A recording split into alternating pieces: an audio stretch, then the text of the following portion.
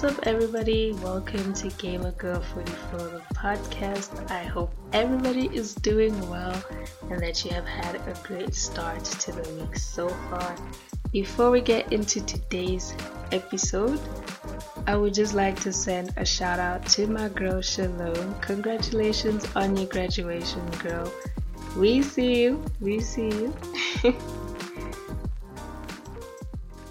Now, on to today's topic, which is about projecting, or specifically projecting your goals and expectations onto other people. I know the term projecting is used mainly in the context of feelings and emotions, but people can do it in terms of goals and expectations as well. And this is very common in a parent-child relationship, where oftentimes parents try to live vicariously through their child, wanting their child to fulfill the dreams that they failed to achieve while they were busy achieving the dreams that their parents failed to achieve while they were busy achieving the dreams that their parents failed to achieve. You get the gist. But beyond parents, anybody can do it. And sometimes people don't even realize they're doing it.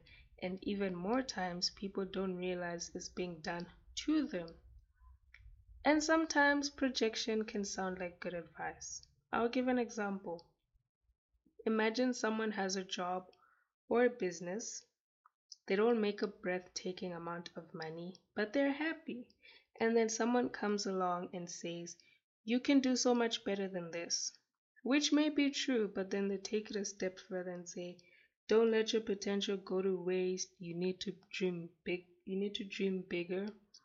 Which isn't a terrible thing to say, but have you asked if that's what they want?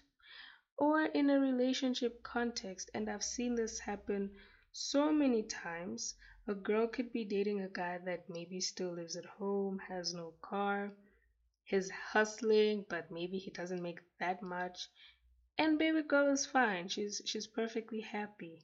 But in comes baby girl's friend and says, "Girl, you can do so much better than him." And she tries to explain that she's good and happy with him, but this is the self-love era, okay? And so she convinces her that no, you're not happy. You'll be happier with a more established man. You're a queen and you should have a king by your side. And I'm not trying to bash the self-love movement. I'm all for it. But sometimes we take things too far, okay? And what's important to you, whether in a relationship or career-wise, might not be as important to somebody else. And that doesn't make either of you better than the other. It's difficult when you can see that someone is playing it safe because they feel they're not worthy or not good enough or whatever other fear they might have. But even then, you can only encourage them, because if you push too hard and they actually get burnt, it could lead to resentment. And I think another thing that some people don't realize is that quote unquote big dreams are not everybody's dream.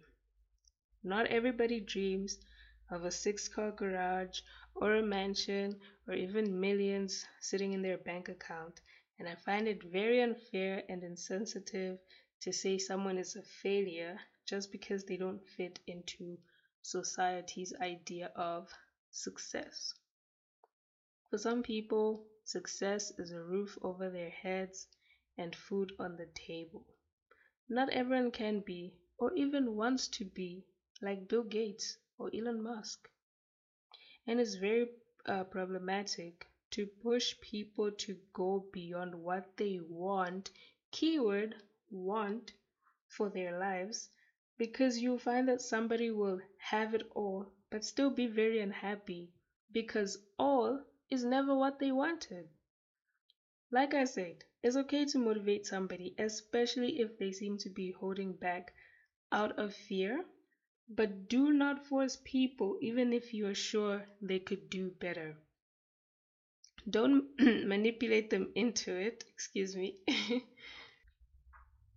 Sorry, y'all. I had to go take a quick break and drink some water. But like I was saying, it's okay to motivate somebody, especially if they seem to be doing it out of fear. But don't force people to do things. Don't impose things on people. Don't manipulate them into it. Don't emotionally blackmail them. Because at the end of the day, if the path that you have forced them to walk brings problems, guess who has to deal with it? It's them and not you. And I find it funny that people use quotes like, your dreams are valid, but proceed to invalidate the small dreams that other people have. But, anyways, that's just me. And so, to close, I will give a few words of advice to both sides of the coin. First of all, I will say always do an audit on yourself. Sit down and ask yourself, this thing that I want, do I really want it, or have I allowed myself to be influenced by somebody else? And then you can be able to know what you should actually pursue and what you should let go. Secondly, boundaries. Not everyone should be able to have access to you like that. Not everyone should be in a position to influence you. Put some fences up to keep the critters out. Those in your inner circle should know and respect the kind of dreams that you have for yourself. And then on the flip side, I think I've already like given some advice as this podcast has gone along already. Don't force people, okay? Even if you can see that here is their potential, do not force people. Give them the opportunity to decide for themselves what they want. Do they want to pursue something bigger, or do they want to play it safe? You know, allow people to dream as big or as small as they want to. And success looks different for everybody. So you do you and let everybody else do them. Simple. Okay. And on that note, thank you guys so much for listening. I hope this has been informative and helpful. And until next time, peace and love from me. Bye.